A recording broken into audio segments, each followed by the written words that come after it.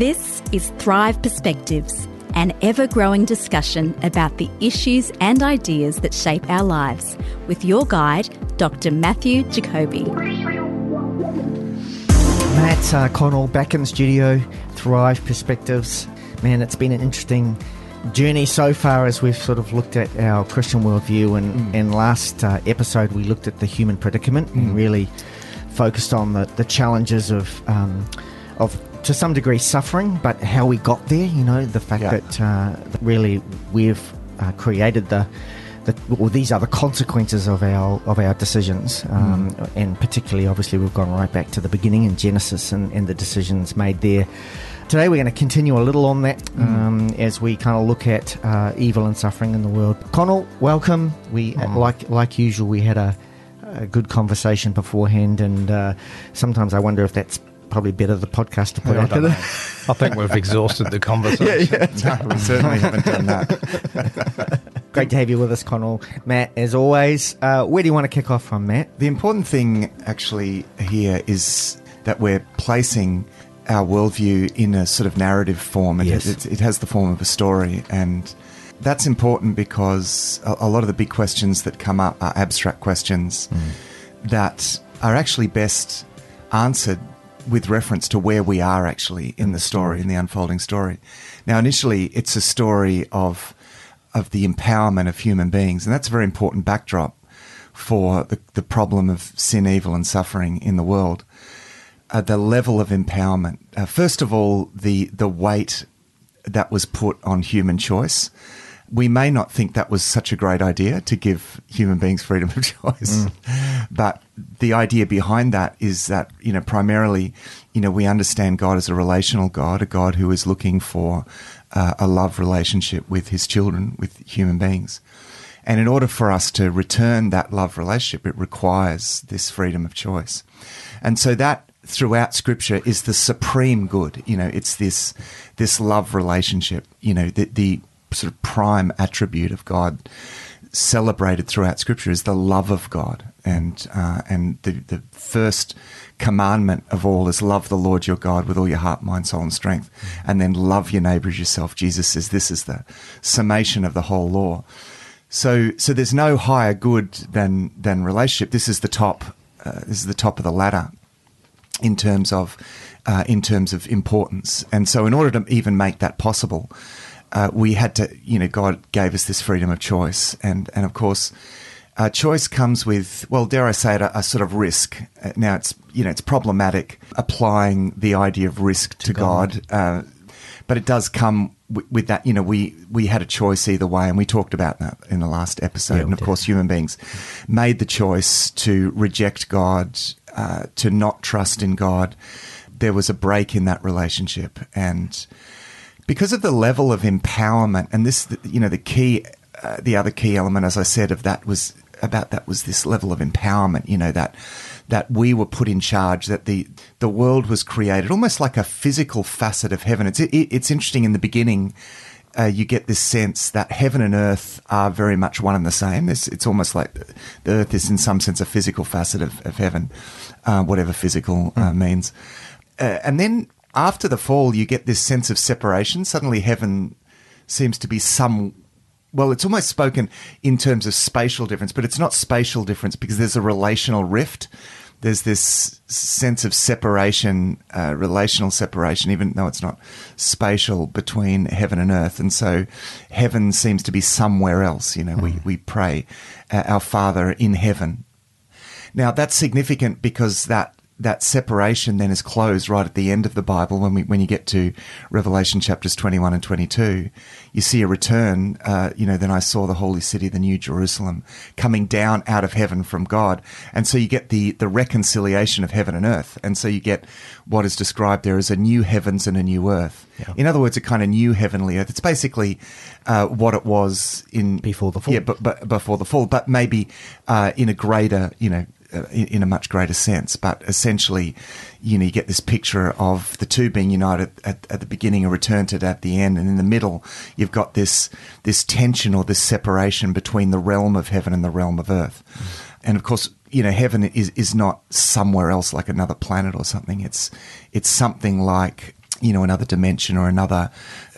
I don't know how you would describe it, but because there's also the sense in which it is present in some sense, and God is ever present. But as I said, there's this relational rift. It's not when you say it's not spatial separation. It's almost like it's hidden from us.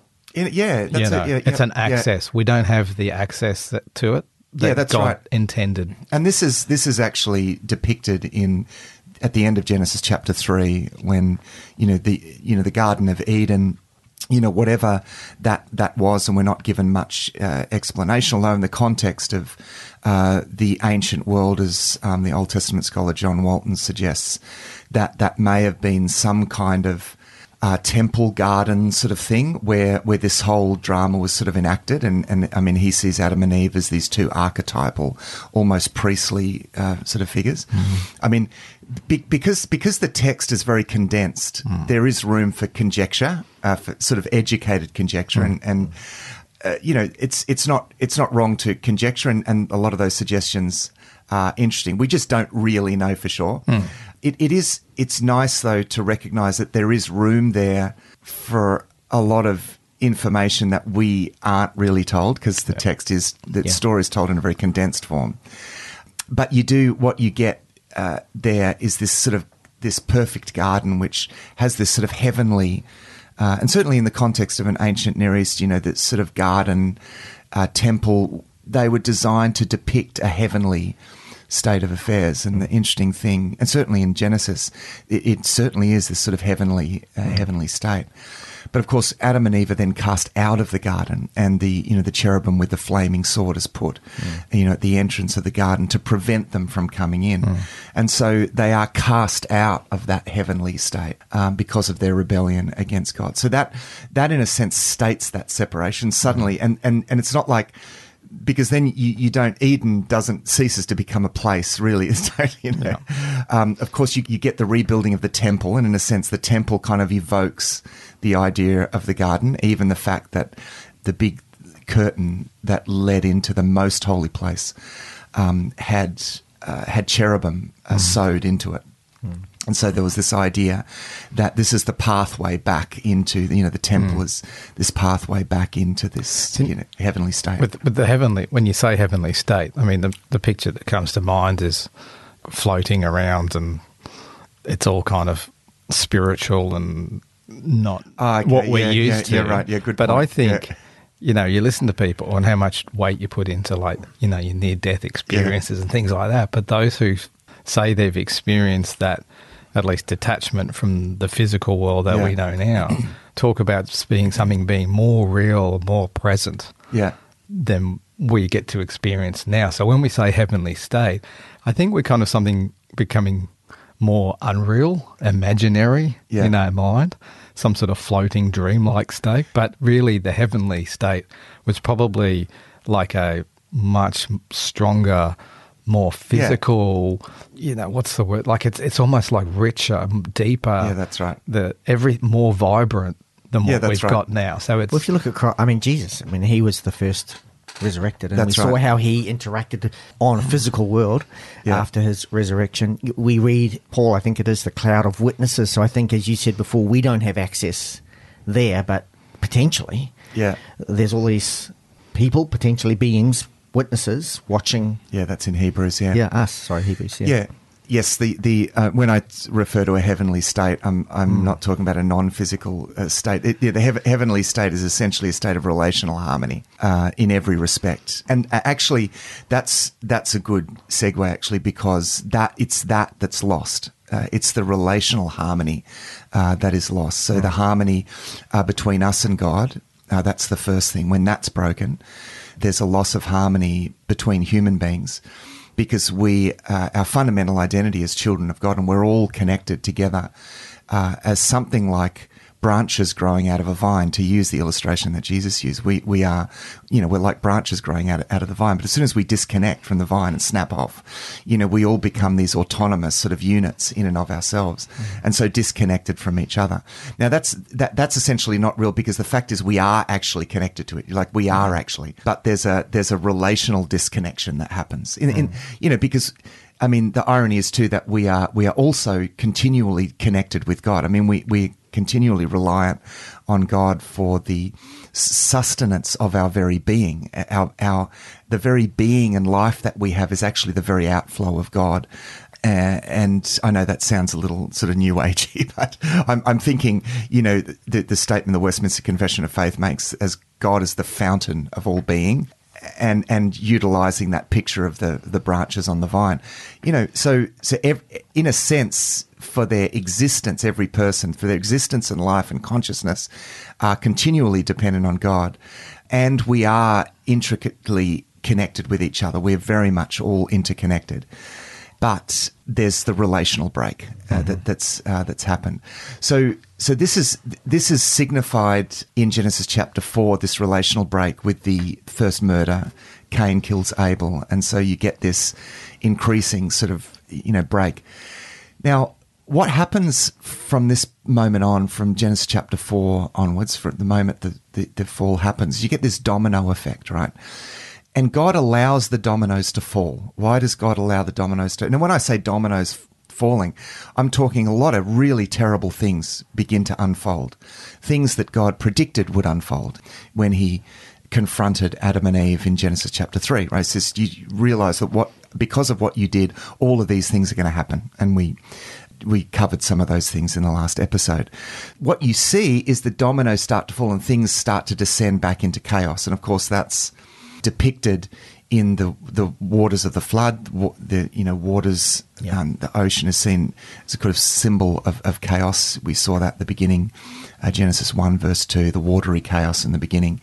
And so in a sense, the world returns to that chaotic state. And that's kind of symbol of what's happened with God's perfectly ordered world. It descends into this chaos. Now, God lets the dominoes fall. Why? Because we made the choice. And empowerment means that when we make the choice, the consequences flow from our choice, because the choice that we make is an empowered choice. God put us in charge, and as it says in Romans 11:29, the gifts and the call of God are irrevocable. God doesn't disempower once he's empowered. But essentially, in making that choice, he then allows the dominoes to fall. Now, that doesn't mean that God doesn't intervene. He does, but he's largely committed himself to allowing the consequences of our actions to flow on. This is why in the standard in scriptures like Exodus 34, the story of Moses, when God says to Moses, I'm going to pass by you and so you can see my glory. And when God passes by Moses, he declares his name, right? And his name is, showing love and goodness to thousands of generations. And then goes on to say, but visiting the sins of the fathers upon the children to the third and fourth generation. And a lot of contemporary readers find that really vexing. He visits the sins of the fathers. This is in Exodus 34, and it's a number of places, significant places where God says, this is who I am, right? Yeah. In describing who he is, it's the fundamental elements of what God wills, and so he wills to show love. That's the primary thing that it said. He shows love to thousands of generations. He forgives iniquities and so forth. It says that, but he visits the sins of the fathers upon the children to the third and fourth generation. Now, the reason for this is because he has empowered the fathers to the extent that their choices are going to have inevitable consequence on their children, on their children, their children, and their children, right, to the third and fourth generation. Now, we might say, oh, but that's just too much responsibility that my actions, I don't want that much responsibility that my actions should have consequence to the third and fourth generation. But that's what being human is. Yeah. See, we automatically tend to shirk responsibility, but, that's part of our kind of corrupted human nature. And we saw that in the last episode. Adam and Eve are shirking responsibility, they're blaming each other essentially, and not wanting to be accountable. But it's a collective thing too. It's not just down the generations from your ancestors. It's a collective in our community that we live. The choices that we make have impact on people that have far removed from us that we don't even know. So as a community, because a lot of people will go, well, I'm feeling the effects of, this chaos from things that choices that I haven't even made, that other people have made. Yeah, that's right. And that's a good point. That comes back to the interconnectedness, because for better or worse, we're all interconnected. So the choice of one person, and I mean, I think we feel this very much in our modern world now. You know, a Russian leader can make stupid choices and decide to invade another country, and the whole world is suffering as a result. You know, that I think we're feeling that interconnectedness because of a political situation, but it was always there. You know, the moment that Adam and Eve made that choice, everyone else was affected. And then everything that everyone did affected everyone else. Now, again, we might say that is just too much responsibility, and my actions are going to affect so many other people more than I ever know. But see, that is, you know, that is, again, the responsibility of being human. That's what comes with authority, you know, and of course, and that was created for good, right? It was meant to be that interconnectedness was meant to aid the flow of love and goodness and blessing from one to another, right? But now it's become a conduit for evil and not for good. Yeah. And how much we probably diminish the little decisions that we take.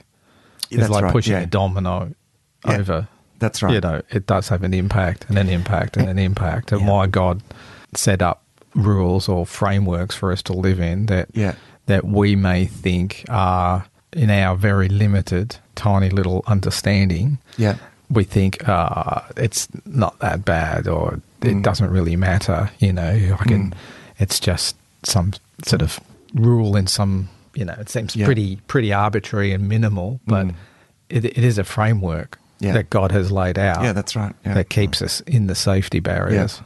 Yeah. It's interesting too, in that passage, I'm not sure if it's that one, because there's a few times that's mentioned about the third and fourth generation. It also says, to those who love me, to 1,000 generations. Yeah, that's right. Yeah. Yeah, that's right. And that's the dominant note, but there is this sense that there's this flow on. Now, it's interesting, there's a recent book that's come out called It Didn't Start With You, and it's, you know, it sums up a lot of research now that is being done on trauma and on the multi-generational effects of trauma. And what they've discovered is that one person's trauma or something that happens in one person's life, that the effects of that are actually felt with a lot of force to the third and fourth generation. It's interesting in this book. He even quotes, and I don't think he has a faith background or anything like that, but he quotes the Bible to the third and fourth generation, because he's basically saying we're now discovering that actually, you know, trauma, things that happen to someone, or even things that they do, like significant things, are actually have these repercussions down to the third and fourth generation. And so, you know, I am the product not just of my parental environment, but even things that happen to my great-grandfather can have a direct effect on me. And it's very interesting. It's a very interesting book, actually. But it just shows how complex actually we are, like how complex what happens to someone can actually affect. I mean, when you go to the third and fourth generation, you really, the ripples are really going out. And talk about chaos. You get this domino falling effect. We got dominoes falling all over the place. And it just shows how complex we actually are. And I think reading that book made me recognize, gee, we are more connected than we thought, right? But we are also far more potentially messed up than we ever imagined that we actually were. If we can be affected that much, not only by the interconnectedness of everyone, and I believe we shouldn't underrate. No, totally I think we are affected by that. I mean, Carl Jung, the famous psychoanalyst, has talked about collective unconsciousness and things like that. But I do think there is a sense of everything that anyone does, in some sense, does affect everyone. Collective consequences. Yeah, that's right. Collective consequences. Yeah. And then, add that sort of stuff. The fact that, there's this multi-generational to the third and fourth generation, and we're all experiencing that. Yeah. Man, we are tied up in a knot, the like of which none of us can untie. And if you look at the level of anxiety, particularly for young people today, which may not result in anything directly in their generation, not necessarily, but just what's happening in the world, the collective impact on that. for young people, particularly today. Yeah. Not just young people, but, it clearly it does. Yeah, that's right. One of the, what books I've been reading, New Seeds of Contemplation. Oh, yeah. And one of the interesting It's one of my favourites. Yeah, it's such a good book. By Thomas Merton. There's been a lot of time in that book really painting a picture of the depth of sin within us. Yeah. And it's kind of opened my eyes to what that actually looks like. Because even listening to you speak now, I feel like there's consequences of the actions that we take and so on, and it flows down through the generations and it impacts other people. But I think in reading this book, one of the interesting things is how much sin impacts my life without necessarily it being a choice or an action that you would think necessarily is in the obvious sense is sinful. Yeah. So even in the good things that I do, there's sin because it paints this picture of being a true self and a false self. And the false self is the thing that's propped up by sin of greed and ego and ambition and seeking pleasure and running away from pain. And really, we all will do what we need to do to try to reach that goal on that, that axis that we've been talking about, trying to get to pleasure and away from pain. And so we'll trample over people, we'll put people down, we'll manipulate situations to our advantage to try to get ourselves there. But so much of what we do that seems like is good is still tainted by these corrupt ambitions that we don't even know that we're operating in that kind of... Because there's so many layers of complexity. Yeah, and it's so steeped in this. And it's really made me think, like if I was to go up and encourage someone and say, look, I see someone doing a really good job. You did a really good job of that today. Yeah. There's a little switch in my brain and goes, well, why am I saying that to that person? Yeah. Is it because I really want to encourage them, or do I want to win some favour with them? Do I want them to like me? Do they? Yeah. There's all these things, and they're going, and you start to realise, man, I'm so complicated that I'm not even sure that the good that I do in my life is that, for me, sin isn't necessarily just those big pieces of things that I focus on, where I know that I fail and disappoint God. But it's not something that I'm always constantly thinking, oh man, I've messed up here, messed up there. When I look at it that way, then I kind of end up thinking, well, I'm not so bad because maybe my failures are just here and there kind of thing. Yeah, that's right. And when I was actually thinking about this, and I was talking about this with someone the other day, and they were talking about feeling like they fail all the time before God. And one of the images that I kind of got in my head of what sin actually looks like is like a beach with, you got all the grains of sand as far as the eye can see. And sitting on top of the beach are these, bigger rocks. And the only things that I can see are the bigger rocks. Yeah. And I look at the big rocks, which are the big sins. Yeah. And I think, look, I've sinned there, I've sinned there, man, I'm a bad person. Yeah. But actually, when you zoom in from God's perspective, all the little grains of sand on the beach is sin as well. Like I'm absolutely dripping in sin in my nature. It permeates through everything. Yeah. And the repercussions of that from all the little things that I'm doing as well, or it's all setting up a kind of a... and people are going to... And I just know people are going to struggle with that because it seems like such a bleak, such a big picture. Now, what we need to remember, the backdrop to that is that we were essentially created good. It's important to remember that. So we're not essentially bad. We essentially are created good in our essence, right? But that goodness has been corrupted. And that corruption is pervasive. And this is, one of the reasons why Thomas Merton in that book, New Seeds of Contemplation, one of the reasons he focuses on that a lot is because that's our liberation lies in the recognition of that. Yep. And I know personally that confronting that has been one of the most liberating, empowering, life-giving things because my existence is in the grace of Jesus Christ. Therefore, everything good that comes from me is of the grace of God, like I'm floating in an ocean of grace. And it's not just about this bad thing or that bad thing or this. It is that I am pervasively in need of grace. Now, it doesn't mean that there's nothing good. There's a fundamental goodness, but that fundamental goodness has been corrupted. Well, even Jesus said, "Why do you call me good? No one is good." Yeah, that's right. Except the Father. Yeah. He's the only one. So we can, it's easy to not see this. It's a little bit like, imagine someone falling without seeing but being blind, and not where you don't really, you get so used to the feeling that it becomes sort of normalized because you don't see the ground coming closer to you, or, there's no sense of, like if you're out in space or something and you're actually kind of falling, but you don't. And I think we're in a situation analogous like that, because there's something happening that we don't really perceive, but actually from God's standard and from God's perspective, it is really serious.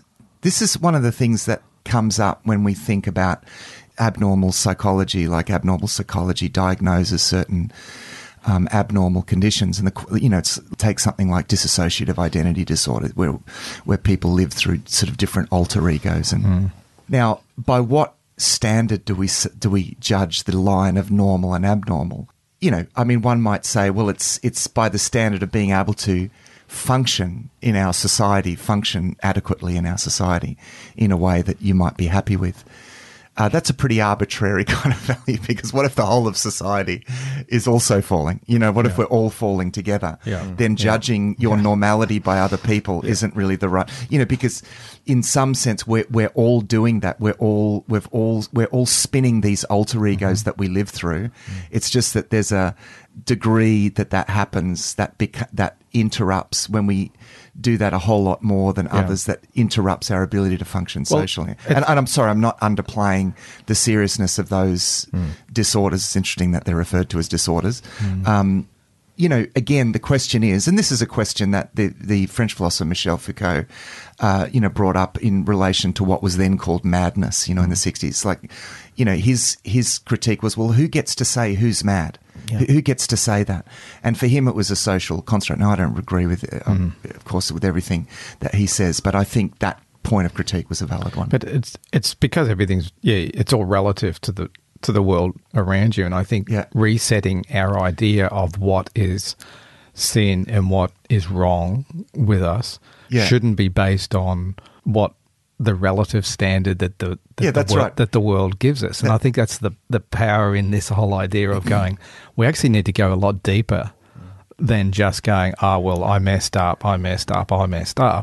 With these things, the depth of the problem within us and the depth of the sin in us, you're never going to get that validation from comparing yourself to others in the world. It's actually got to look at it from God's perspective, which really paints a pretty bleak picture of our condition. And the interesting thing with the New Seeds of Contemplation book is there's a lot of hope. You say it's a pretty bleak kind of picture in terms of just how sinful we all are, even the best of us. Just, it's far deeper than what you're even conscious of. But the point that he's trying to make there is that that's not the identity that God gave us. It's not actually our true identity. Right, yeah. Our true identity is what God wants to restore us. That's bring us back into. Yeah. So there's actually... So the old thing needs to die, and this is the whole point. Yes. Is that pervasiveness means that we've got to let that die. God wants to put that to death to actually reconcile us with our true selves. Yeah, and in this book, Thomas Merton goes through these different scenarios of people, showing how that kind of manifests and the difficulty it is in actually letting go of those things, which is going to be incredibly difficult to let go of them, because they're so core to who we are or what we've built ourselves to be. This idea of false self is like we've erected this identity and a mask, it's kind of like a mask. It's like kind of a front to the world and even to ourselves that allows us to kind of exist within ourselves, within the world. That's to attain something that we've got in our mind of what it is that we want to be. And it's propped up by ego and careers and all those sorts of things. Well, also by normal. You know, as Matt said before, we look around and what's made things acceptable is the fact that they're normal. Yeah. Yeah, that's right. Yeah. You know. And it's interesting, this topic of the false self and you know, this sort of false identity that we spin. It's interesting how in civilization, in inverted commas, in its supposedly highest forms, right? Those who would advocate for civilization and you know, how much false identity content there is in that. You know, we get to choose who we are and what we become, and our identity is, you know, often relates to, you know, status symbols. And I've lately been reading a number of, you know, classic novels from the 19th century, because I find that period so fascinating. And particularly one of the things that I find interesting, particularly in English culture in that Victorian era, is the obsession with rank and status and title. And it's like this game that everyone's playing, but it's real for them, you know, and they, you know, we need to be friends with them because that reflects well on us. We can't be friends with them because that'll interrupt our friends with that person of higher rank, because that might draw them down by association. And oh man, it's so complicated. Yeah. It's this spinning of a sort of false reality with false identities, a kind of false universe. It's just the craziest thing. And yet this is supposedly, you know, the English nobility, you know, was supposedly sort of the highest expression of civilization. You know, even, you know, I enjoy watching the TV series The Crown, you know, and one of the things that they have the royal saying, and this is something that I think has been and that has been stated in terms about the royal family, is that they kind of stand for English civilization. It's that they kind of stand for, symbolise the height of sort of, you know, that British civilization. And yet it's a civilization that's so problematic at so many levels because it's been built up on these really shaky foundations. Now, there's lots of Christian influence, and this is the interesting thing. It's complex because there's lots of good stuff there, and we can talk about progress because there are lots of good streams flowing into that. But a lot of that can actually empower also what's bad as well. I mean, we probably need to unpack that a little bit and go back to the beginning. But it's interesting, you know, in terms of the false self, how readily we do that as human beings. Well, you mentioned before as well about we spin things. Yeah. You know, it occurs to me there that the spinning itself, well, it's the motives and the agendas that sort of sits behind it. If you were to look at it, you probably weren't doing things that were overtly sinful.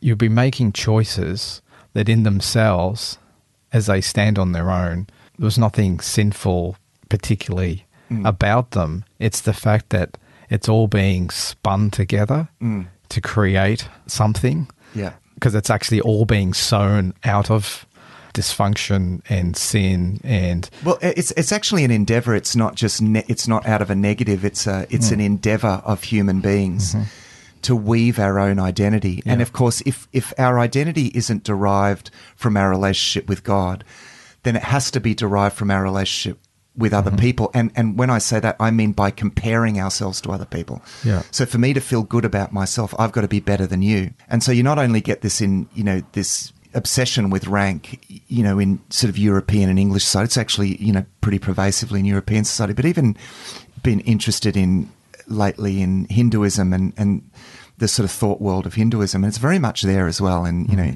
the caste society that grew out of that Hindu worldview, where one person's identity is created by comparison with the other person that's in the lower caste or the higher caste or so forth. Yeah. So that kind of dysfunction, I think that's what we need to become more aware of, where we've trivialized our dysfunction in terms of, yes, today I said something that wasn't completely truthful, for example, and that's it.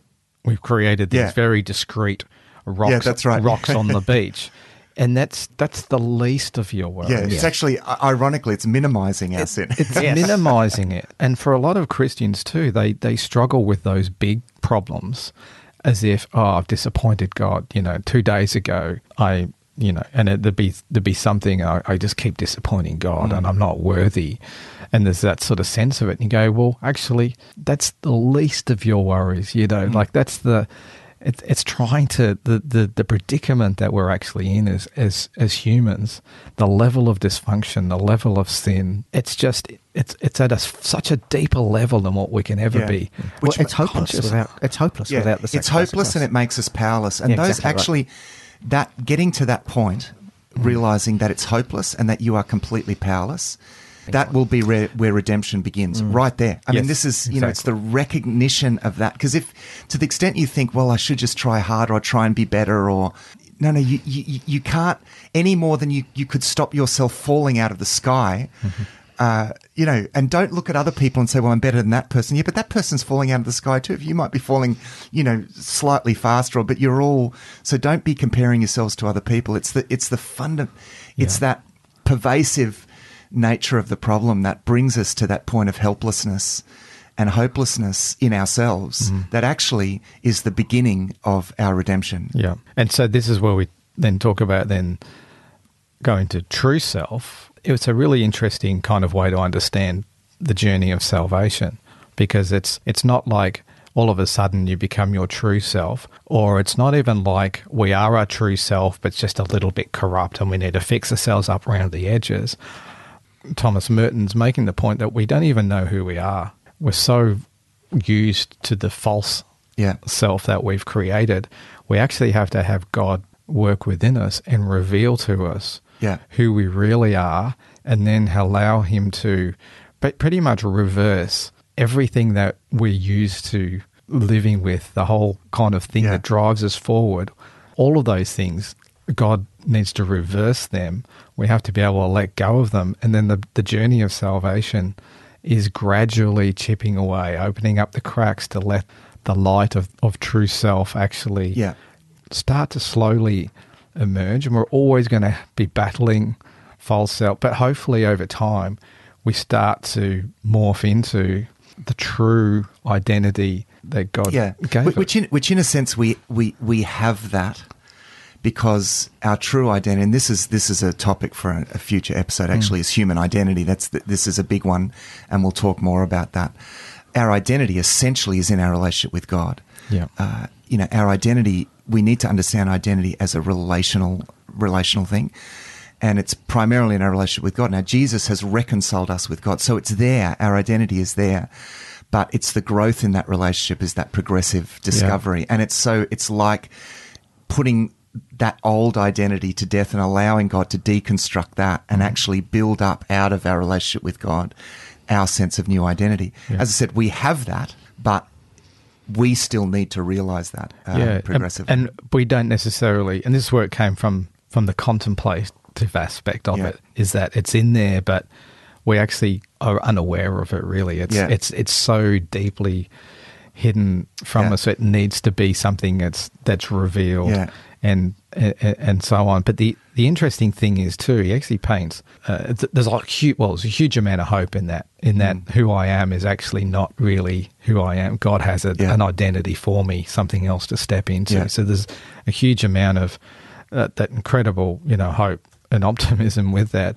But there's also like a kind of warning too, that there was something that he mentioned that really kind of struck me, was the idea that if we continue living and holding on to the false self and rejecting becoming our true identity, imagine when we die, all the things that built our false self are all the things of the world. Yeah. It was our jobs and our relationships and aspirations and our wealth and the ego. All of a sudden, once we've died and now we're standing there and all of that's gone, is the moment we realize our life was one big mistake. The emperor has no clothes. Yeah. All of a sudden, that identity I have was completely false, a complete mistake, and I've failed to become the identity that God gave us, which now looking at it with the false identity now no longer being propped up, the true identity is what I was looking for. Yeah, that's right. And desired all along. Yeah.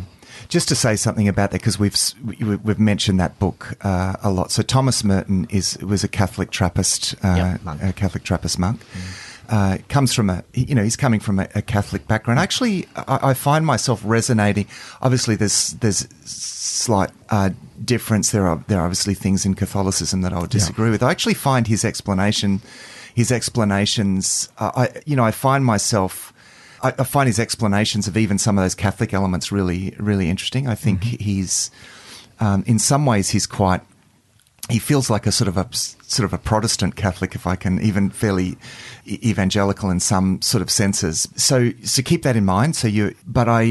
That book, New Seeds of Contemplation by Thomas Merton, was, I think you're, discovering this too. It's one of the richest reads. I think this is a guy. To me, it's like when I read this book, I thought this is a guy that stood on the mountain. I mean, he is.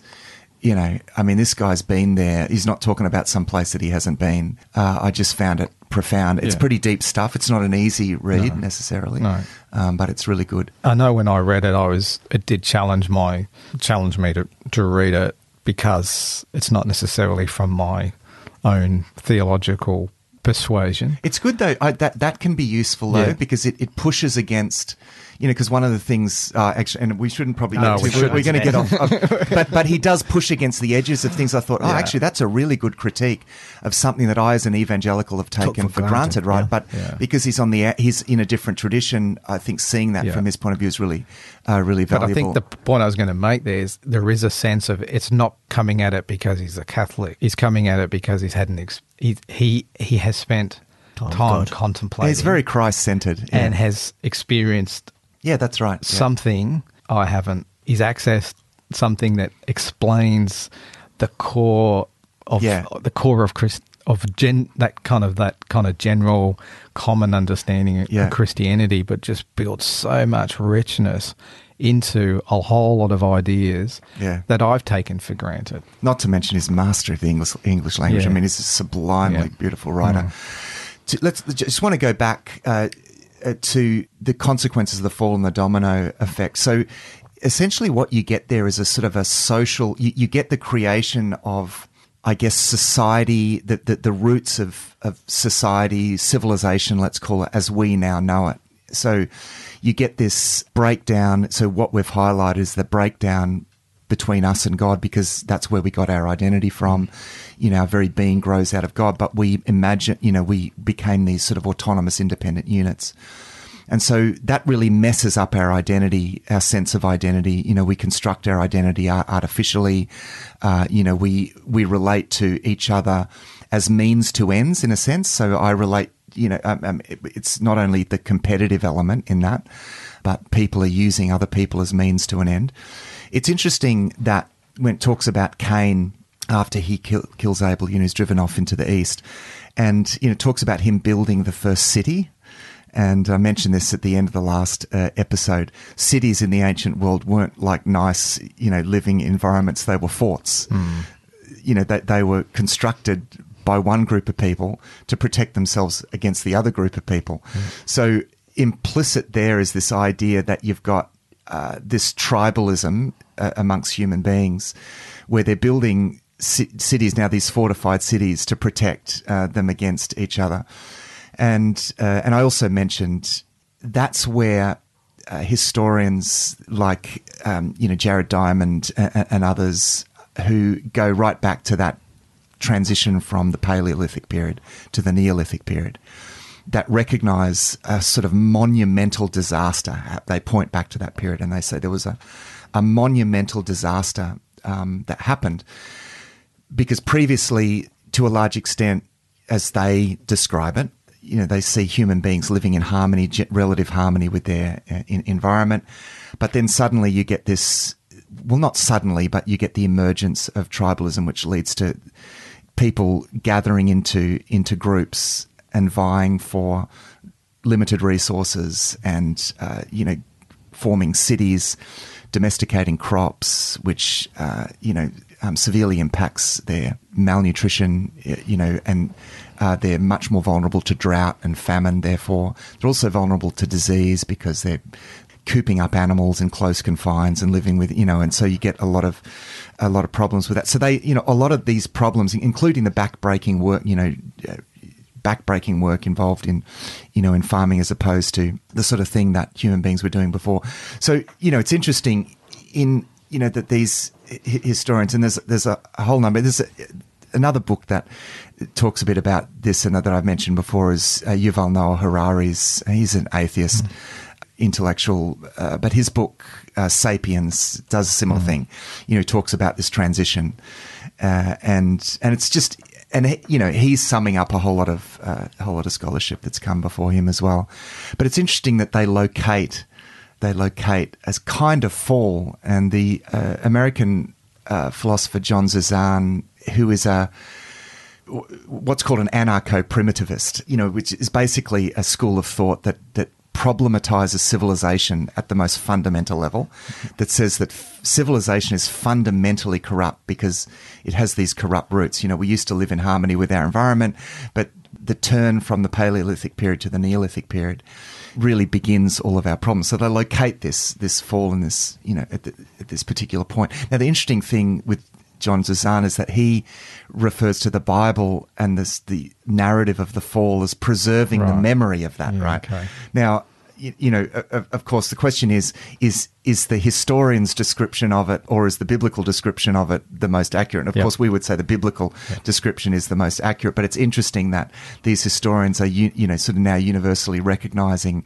that there was something essentially problematic that happened there. Yeah, there's a pattern that's that they can see. Yeah, and the implications of this are important. And to this extent, I agree with John Zizan, who I got in touch with him actually, and because he's still alive, and I said to him, there's a lot of resonance with with some of the things that you're saying, and actually, the biblical accounts and some and elements of theology. And anyway, I shared some of that, and he actually wrote back and said, I'm actually starting to realize some of this. And he said to me, I've been reading Thomas Merton. He said, Thomas Merton lately has been my spiritual journeyman. Right.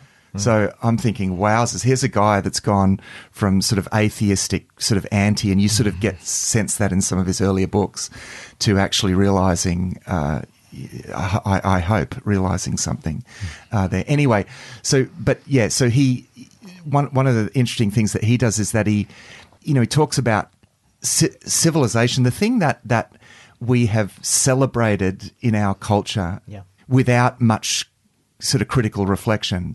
Well, civilization is better, what he's doing is essentially questioning what he and a number of other people have been doing, is questioning, well, is that actually better? And it goes back to the sort of colonialist mentality of, we had civilization, we felt like we need to come and bring this and sort of force this civilization structure on these primitive peoples that we had this fairly patronizing attitude, and we felt were sort of degraded and live these horrible, brutish sort of lives, out in the jungles and the bush and the whatever. When actually they're saying, these people were living a lot more in harmony with their environment, and it's not, and from a theological point of view, we would not want to idealize that, and certainly the idealization of that primitive state, begins with philosophers like Rousseau in the late 18th century, and the 19th century, it was sort of fashionable, this idea of the noble savage, that's the language that they used, of course,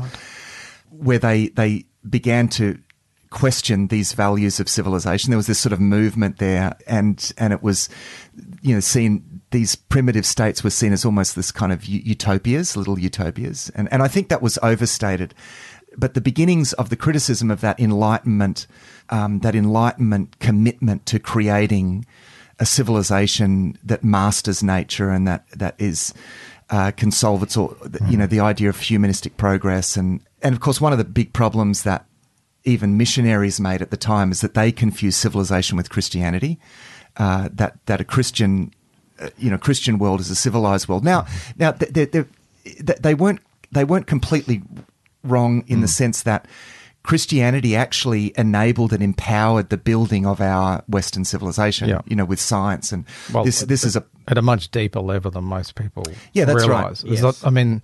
I was listening to Tom Holland, who's that's a right. lecture on, because he's done a lot of research and stuff. So his book Dominion makes this very case. Yeah, that's right. Yeah, and just goes through how entrenched that idea has been of the impact that Christian thinking has kind of infused itself into so many layers of society. That's right. That it has built a functioning, generally better, is what you're saying. Is it's not necessarily, but it's like, but it's a what I guess we would, if you're an atheist making the case against religion and Christianity being the problem, then actually the things that you think are good are because of the thinking, or Christian thinking actually is planted in all of that, which has made it better.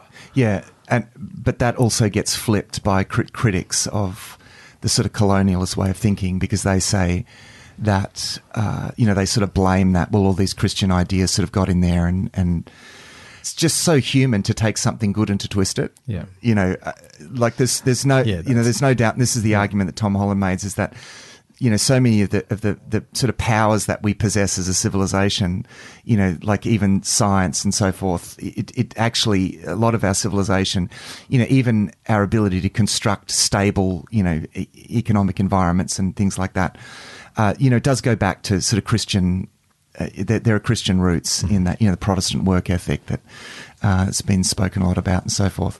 So yes, there are good elements in that, but it's still, in a sense, and a good way of illustrating this is that it's like building a high rise. We've been civilizations like a high rise that we've been adding to, right? We've been getting better at building it, right? Mm-hmm. We've even used Christian principles to build, society. Now, I know that's being stripped away in our current environment, but it's a high rise that's built on really, really shaky foundations. Mm-hmm. It's built on, going back to Cain building the first city, and that's referring to the beginnings of sort of civilization. But civilization was built on sort of human autonomy and independence, and of course, the Tower of Babel is the culmination of that, really. And so that sort of illustrates the kind of foundations, these shaky foundations that civilization has been built on.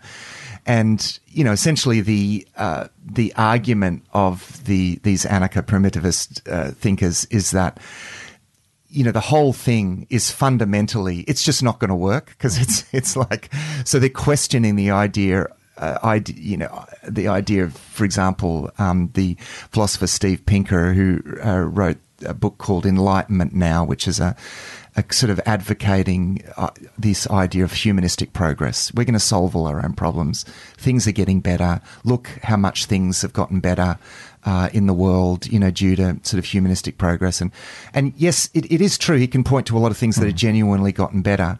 And, to go back to my illustration, and we would say, and, I would certainly argue, and Tom Holland, also Rodney Stark, the historian, would argue that Christianity has empowered a lot of those, the getting better part. But still, we're getting better at building new stories on a building that is fundamentally problematic. And this is where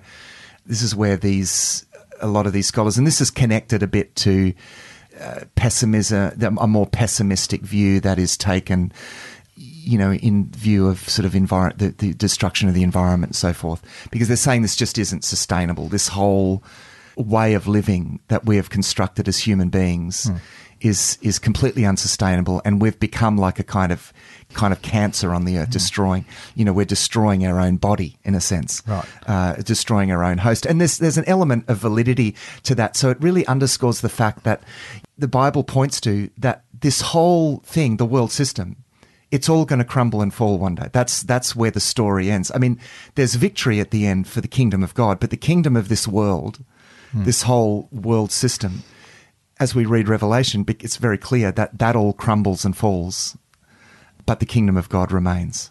And it's really important that we're living in the present, not putting our hope in this humanistic progress, not playing the game, right? because it's like, this world is this game of identities and who's better than who and who's got the more status and who's got the most toys, and this worldly game that's completely unsustainable, that game has destroyed the world and is destroying the world. And yes, we have more resources and we're better at playing that game, and more people have an equal share in the game. And so you can point to humanistic progress in that sense, but it's the wrong game. Like, it's the wrong game. Yeah. It's we shouldn't even be playing that game, and we're going to destroy ourselves and the world in that game. And who decides what's better? Yeah, exactly. Who decides what's better? Because I think there are people, if you travel overseas to less, to third world countries, for instance, and you see the sense of community, and I hear more often people coming back from Pacific Island holidays where they're not in the tourist spots coming, man, those guys have got something I wish we had. Yeah. We think we're better, but in fact, what is better? Yeah, that's right. But there is a danger in this, so that we frame the human predicament as better, as in better society or betterment of society. Where, just to bring it back to anchor it back, the real human predicament is all of those things are actually painting a picture of their symptoms of a symptom of a problem that doesn't really matter what we do.